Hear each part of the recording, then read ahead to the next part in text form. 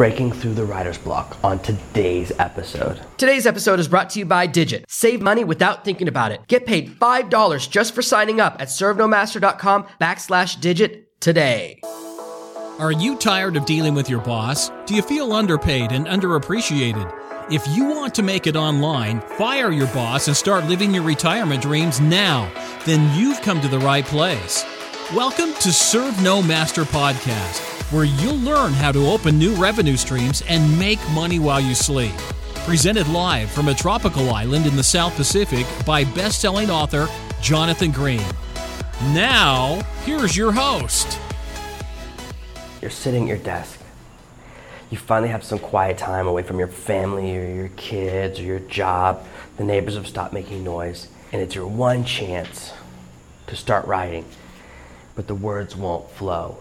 It's one of the worst feelings in the world. For me, one of the challenges that I've been dealing with lately, and it's really affected this podcast, is, you know, if you follow my emails, we've had a lot of medical problems in the family. I've had to travel and help take care of my wife and my kids, and all of these things have happened, and the podcast is the first thing that's fallen off. I've still been recording episodes, actually, so I'm not as far behind in the recordings. But the challenge for me is finding a time where it's quiet enough to record. I live on Paradise Beach, and yet there's pretty much construction 24/7. Last night, after I went to bed, I woke up a few hours later, walked outside. There were still 20 guys doing construction next door with a giant cement mixer. And here, for some reason, they love the circular saw. So there's a circular saw running around 22 hours a day. The only time that I can record where there's not a saw running near me is at 5 in the morning. But over the past few weeks, because of what's going on, my wife has started putting our son to bed earlier. He's just a little over a year old. He normally wakes up at 6 a.m., but lately he's been waking up at 4:30 or 5 a.m., and that's my recording window. And so getting a precious opportunity to record was becoming rarer and rarer. Finally, last night, I made him watch a movie with me. It's a little before 5. I'm about 20 minutes early recording today. I'm hoping to record 2 or 3 episodes to kind of catch up. But this means there's all the more pressure on these few moments where I get a bit of quiet. Because in addition to everything else, half the time when I come outside, it's pouring rain. I record these episodes on my porch. But if it's raining, the rain is so loud on the tin roofs near me in a real storm, and you've heard it in a few past episodes, that I can't record anything. If it's a full-on storm before I start recording, I can't do a full episode in the rain. It's too much. So all of these logistical challenges have kind of really made this time valuable and precious, and it's increased the pressure. I mean, there have been a few mornings where I've woken up and there's a message, a work emergency or something else that distracts me, or I can't think of what I want to do an episode about. I have about 50 ideas written down. Sometimes I look at that list and I go, I hate all of these. I don't like any of them, and I don't want to write about any of those topics or talk about those topics that day. So I know the experience of writer's block in this way because my time is so limited for podcasting. And when you have that moment of writer's block, there's 2 ways to deal with it. You could deal with it in the moment, and you could deal with it through preparation. But let's imagine you're in the moment right now. Let's deal with it in the moment first. I'm a big believer in writing in Scrivener. I wish I was a Scrivener affiliate, but the program is so cheap, they don't pay anyone to recommend it. I've probably convinced hundreds of people to buy the software. I would say I use it not 7 days a week, but very close to that. Out of the entire year, of the 365 days a year, I use it more than 320 for sure. Just occasionally there are days where I'm not doing any writing, or I take the occasional day off. But otherwise I would say I use it every day of my life. I used Scrivener yesterday. I worked on multiple different projects with Scrivener yesterday. I love it because it divides up my documents into small sections. So when you get stuck in section 5, when you're writing in Word or a traditional word processor and it's just a flow, well, there's nothing you can do. You have this just empty space in front of you. Otherwise, you just have to write skip section and then start the next section below it, and it looks unwieldy and it feels uncomfortable, it feels unnatural. Both Scrivener, and there's plenty of other writing doc programs that do the same thing. This just happens to be the one that I was trained on, happens to be the one that I use. Other people swear by other software. You can just jump to the next section, it's not a big deal. You can write out of order all the time and it becomes natural. And in fact, I was writing the outline of a book yesterday, and I had an idea when I was writing like chapter 7, and I thought, oh, I should skip this to earlier. See, because of my eyes, I now outline my books in a handwritten notebook. I do a lot of my outlining by hand. I want to spend as little time on the computer as possible to protect my eyes, to keep my eyes from getting tired or sore or strained. So I was writing down everything in the notebook, and you can't just move things around. Normally when I move a chapter around, I'll draw an arrow from it and put it between the two chapters to move it into. And I thought, as I was about to draw the arrow, I go, I don't need to. Because once I dictate these sections and put them in Scrivener, I can just drag and drop if I really still want to move the chapter around later. It's not a big deal. So when you're in that section, and you can't think of what to write, and you can't think of how to break through the writer's block, there are a couple of exercises that you can do. The first is to skip to another section in your document. You can jump to the next chapter, you can jump later in the book, you can jump into an entirely different scene. I do this all the time. Yesterday I was working on a book. I got to a section where I realized I didn't have the notes on it prepared. For this particular project, I had started it before my eye problems began, so the notes are actually in my iPad. Yes, I use an iPad. I've been using the same iPad for as long as you've been following me, because I believe my iPad's 5 years old, at least. I've had it since before I met my wife, so that means it's at least 5 years old, but it might be 6. I was recently trying to figure out which version it is, and I can't even figure out which version is. You have to look up the serial number or something. So I was trying to figure out, is it worth updating? And then I realized, well, the only thing I use it for, I don't play games on it, I don't do any other apps on it. The only thing I use it for is mind mapping and outlining, and so far it's working like a champion at those. It works great with the new iPad version of Scrivener. That's all I need. I can import all of my books, and I can jump to any empty sections and dictate them out on the beach. But as soon as I hit that section, I go, oh, I don't know what I'm supposed to talk about next. I need more detailed notes. This is a technical section, and I realize the notes are actually in a Google Doc, so I don't have them with me. I go, I'll just record the section later. I jump to recording the other section. I do something else.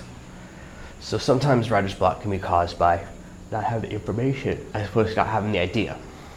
And I'll re-record that section today. I'll go find those particular notes, add them to that Scrivener doc, and then when I go outside to dictate, everything will be all good. It can seem overwhelming, and you get stuck in this moment saying, no, the problem is broken, I have to fix it right now. And when you try and fix a broken section, when you try and break through your writer's block, you end up writing slower, you end up writing something that's not that great, and you end up spending a lot of time writing a small amount of information. So you can either write 200 words about the section you've got writer's block on, or 2,000 words in some other sections. So the first thing I recommend is jumping to another section. The second thing you can do is to block out what you want to cover in the section.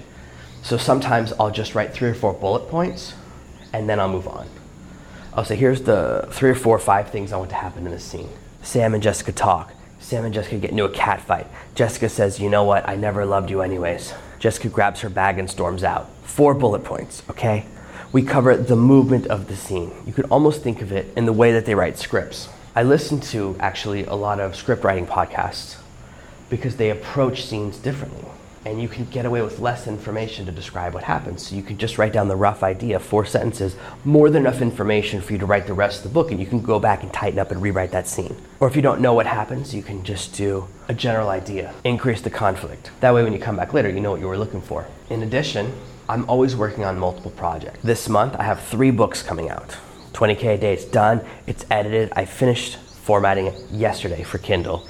Now I need to format it for paperback, which will be done this week as well. The only thing holding back the release is that I need to finish the 20K page on my website and the 20K cheat sheet that comes with download as a free gift from the book. So the book is 99% done. Now the stuff in the book is finished. It's just the 2 accessories, the 2 extra things that I just have to complete. That'll bring it across the finish line. Control Your Fate, fully dictated, fully transcribed. My new transcriptionist finished everything and sent it to me. And I finished dictating Influence and Persuasion yesterday. So I have to go through and do a little editing by hand with those to see what it finally looks like as a book for both of those books, and they should both be done in the next 2 to 3 weeks. And I'm probably going to release 2 at the same time. But I've already started, I'm already halfway through dictating a ghost written book for another client, and I've got several more books outlined that are coming out next. I don't do projects in series. I don't start research for a book and stick with that book until it's completely done, edited, and published, and then start on the next one. That's not how I approach books, because of writer's block, because sometimes I get bored, sometimes I run out of ideas. I like to run projects in tandem. So I always have 5 or 6 books that are open.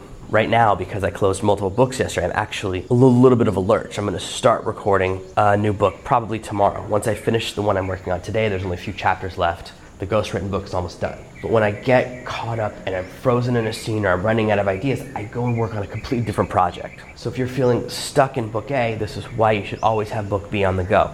Now, you might not be at similar phases in both books. For example, in one book you might be in the creative process. In another book, you might be in the research or analytical process. So you're sitting down to write and you realize, hey, book A is just kicking me in the pants today. I'm not feeling it. I'm stuck, feeling frozen. Jump to book B and start working on your outline, or working on your research, working on your idea.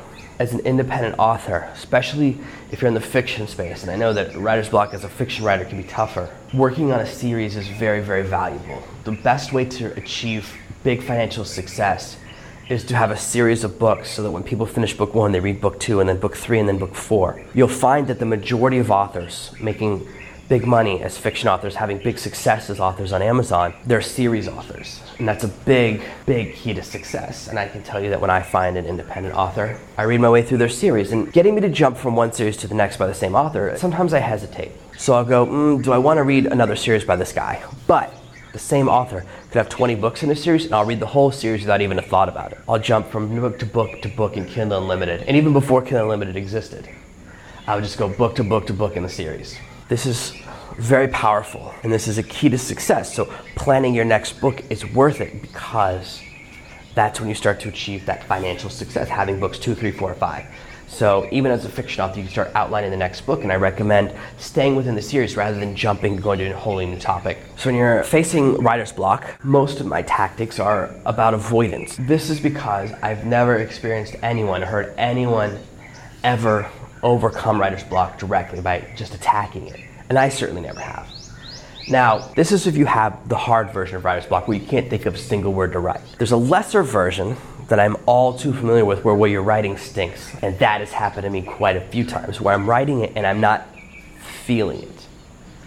Now, again, there are a couple ways of doing it. Depending upon what I'm writing, sometimes I'll write it out and I'll mark it, and I'll put an asterisk next to the chapter title in Scrivener so that I know the content is there, but I'm not happy with it. And sometimes this will happen. I'll go, this chapter's in the wrong place, and I'll move it around. This happened to me recently. I moved a chapter in the book 20K a Day. Earlier in the book, from the end, I go, this is in the wrong section. I moved to the beginning, and I never rewrote it. I never re-edited it, and I only noticed in the final edit the day before I started formatting it, because someone pointed out, it goes, this section's weird. And I looked and I realized that it was half of a section that I'd moved. It was an orphaned section that was no longer in the right area. Moving sections around, marking when something is broken, these help you to overcome the softer version of writer's block where you're just not happy with the scene, not happy with the section. And also, I have this belief that if you're 50-50, if you're kind of in the middle of the road on a section, like, I'm not really sure I like this, everyone will hate it. So you definitely want to throw in an asterisk. You can just write out the idea, or just write out some bullet points and be like, I'm going to come back and read this later because I know it's not right. But beyond avoidance, sometimes the problem is my state. I'm a method writer. There are a lot of people who are method actors, and I'm a method writer. So when I'm writing for a specific audience, I get into a specific emotional state. If you happen to read my book, Girl Gets Ring, the book is very emotional, and I got into a deep emotional state. I was only watching Lifetime movies and listening to love song music and sad music at the time that I wrote that book. I wrote that book over the course of a week, and at the time, whenever people would talk to me, I would snap at them and be very emotional and be almost overly emotional, but this is how I would write in a way that my female audience responded to. And obviously worked, because the book's been the most successful book I've ever worked on. I knew that my audience, a female audience, in reading a book about relationships, doesn't want a series of steps, doesn't want an analytical or objective story. They want an emotional journey they can follow with. Men think about relationships often in a more analytical way, or a more, I don't want to quite say scientific, but more step A to step B to step C. Whereas women, especially in relationships, the journey is very important. And understanding my audience, understanding the language they speak, I modified my language, and I had to get into that emotional state. And of course, it was very difficult for me to get out of it, but whenever I've worked on follow-up projects, that's what I do. And whenever I need to write a sad scene, or I need to write something sad in one of my stories, or talk about something painful, and as you know, there have been some sad experiences in my life recently, well, I listen to the same song over and over again. There's this country music song. I can't think of the name of it right now, but it's from this movie that came out recently. It's a movie about Jeff Daniels, and he's a country music singer, but he's got a big drinking problem, and his life is falling apart, and then he writes this song that becomes a hit for another country music singer. And it's a really good song. It's the only song in my country music mix. I have a country music folder in my Spotify, and it's got one song in it. I think it's called The Lonely Kind, something like that. I'll post a link to the song below so you can see how sad it is in the show notes. But it makes me so sad. You know, dealing with alcoholism and problems with your kids, it's a problem in my family that I deal with as well. So it very much affects me. It might not affect you at all. You might hear the song and go, man. And that's the point. You find this song that makes you sad. I recommend beginning to build out, whether using iTunes or Spotify, or even if you have a classic Zune, playlists based on emotion. Say, these songs make me sad. I have a friend who died when I was young. He died at 17 in a car accident. And I have a very specific song that I play to remember him. In my heart, it's Michael's song. It's a song to you that may or may not be sad, may or may not mean anything. The song might be a bit of a love song. I think it's a bit of a breakup, but the main line in the song is, every time I close my eyes, I see your face.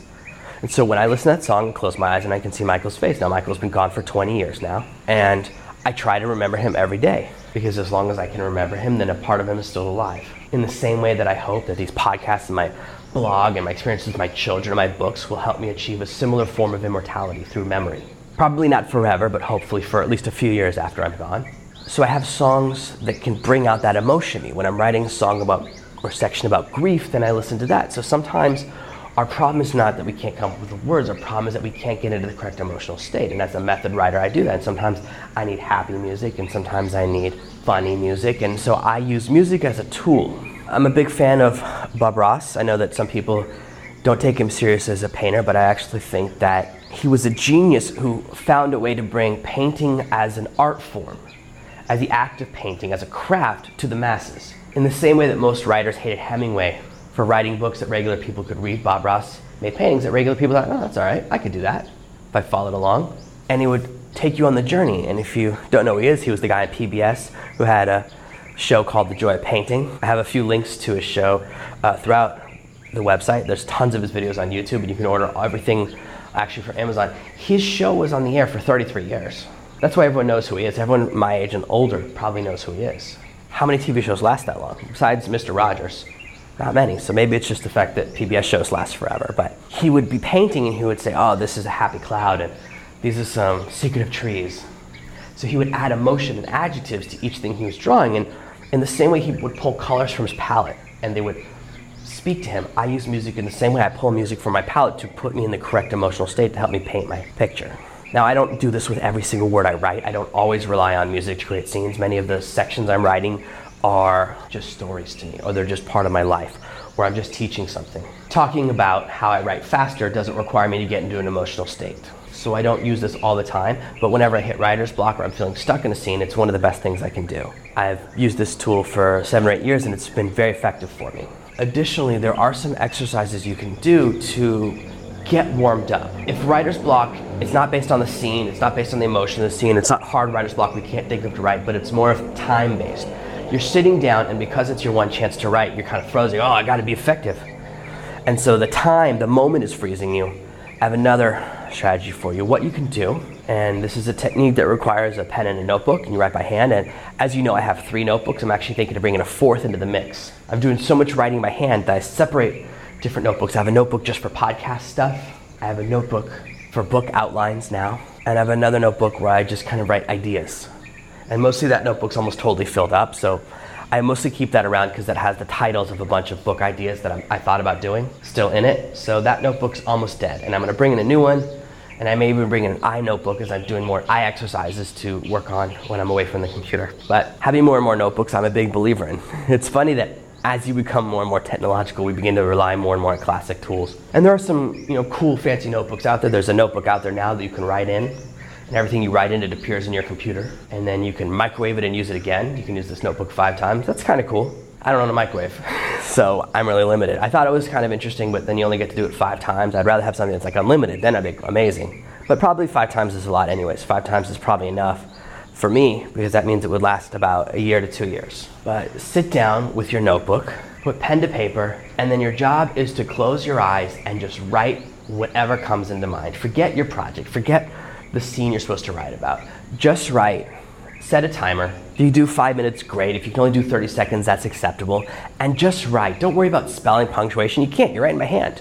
What you're doing is unlocking the creative part of your mind. When your eyes are closed and your hand is just writing, and it doesn't matter what you write, you remove all of the pressure. See, when it doesn't matter what you write, you remove the pressure from your mind. Your hand can just write whatever comes into it. When you cover your eyes, you remove the second pressure of checking for mistakes or analyzing. Look, you're gonna fall off the line. The writing's gonna look ridiculous. Some of your spelling's gonna be wrong, punctuation's gonna be in the wrong place. But because you can't see it, it doesn't matter. And it doesn't matter because that's not why we're writing. We're not writing for perfect punctuation. I don't use punctuation, grammar, or spelling at all in my initial writing. Total waste of time. I'm in the creative space. I'm in the zone. I'm in the flow. I don't want things that slow me down. I don't have spell check activated on any of my programs. I don't have grammar check activated. If I want to do a grammar check, I have to open up a separate piece of software and copy my work into it. It's the only way to do it. Writing in this way, with your eyes closed by hand, it will just release a bit of your creativity, and it can break that stopper. It can break through that writer's block in an unexpected way. So whatever's distracting you, it's no longer distracting you. Sometimes it's just, I just need to get writing. I just need to get warmed up. Sometimes when I'm writing, I don't like what I'm working on. And so I just need to get that last block out of the way. I just need to get started. I just need to get a few words out of me. Now this happens to me more when I'm writing by hand than when I'm dictating. Usually when I'm dictating, I don't have a problem in the same way. With dictating, once I go through my ritual and I'm sitting out on the dock and I've gone through the steps of my process and I'm out there, then it's really just talking. So it's not as much of a barrier for me. But when I'm writing, especially when I'm working on a book I'm not that excited about or I haven't outlined in enough detail, that's when these things start to happen. So to prevent writer's block as a whole, I want to circle back to that core idea. Writer's block occurs when we haven't prepared enough. A hard writer's block, where you can't think of anything, that's a sign that you didn't outline or research or prepare enough. If you have soft writer's block, you just can't come up with the right words, well that's the emotional stuff will help you get over and the activities will help you get in the right zone. But if you're sitting there and you're going, I don't even know what I'm supposed to write in this section, well that's a problem. I don't know what to write or I don't know what I'm supposed to write next is a sign. See, the book I'm ghostwriting right now, I ran into that a little bit. Because of lack of preparation, I couldn't work on a section. And part of it is that I was originally writing it on the computer and I had one set of notes here and I had the Scrivener over there and I had some recordings from the person I'm working with on another screen. But because I had to change and I have to dictate the book because of problems with my eyes, because of my inability to spend as much time at the computer as I used to, it's led to a series of little problems. You know, it's kind of built into something. It's not a huge problem. I'm going to open up the 2 note files and copy the notes into the Scrivener this morning and then the problem is gone. The lack of research leads to writer's block. You should spend more time researching than you do writing. For every minute writing, you should spend 9 minutes researching. My books, researches everything. I have an assistant who works for me. All she does is research. I send her videos, books, training courses, and she sends me back notes on them. I don't have time to research everything in the world that I want to. I wish I did. Sometimes I'll send her a 30 or 40 hour video training course and she sends me back a couple of PDFs of notes.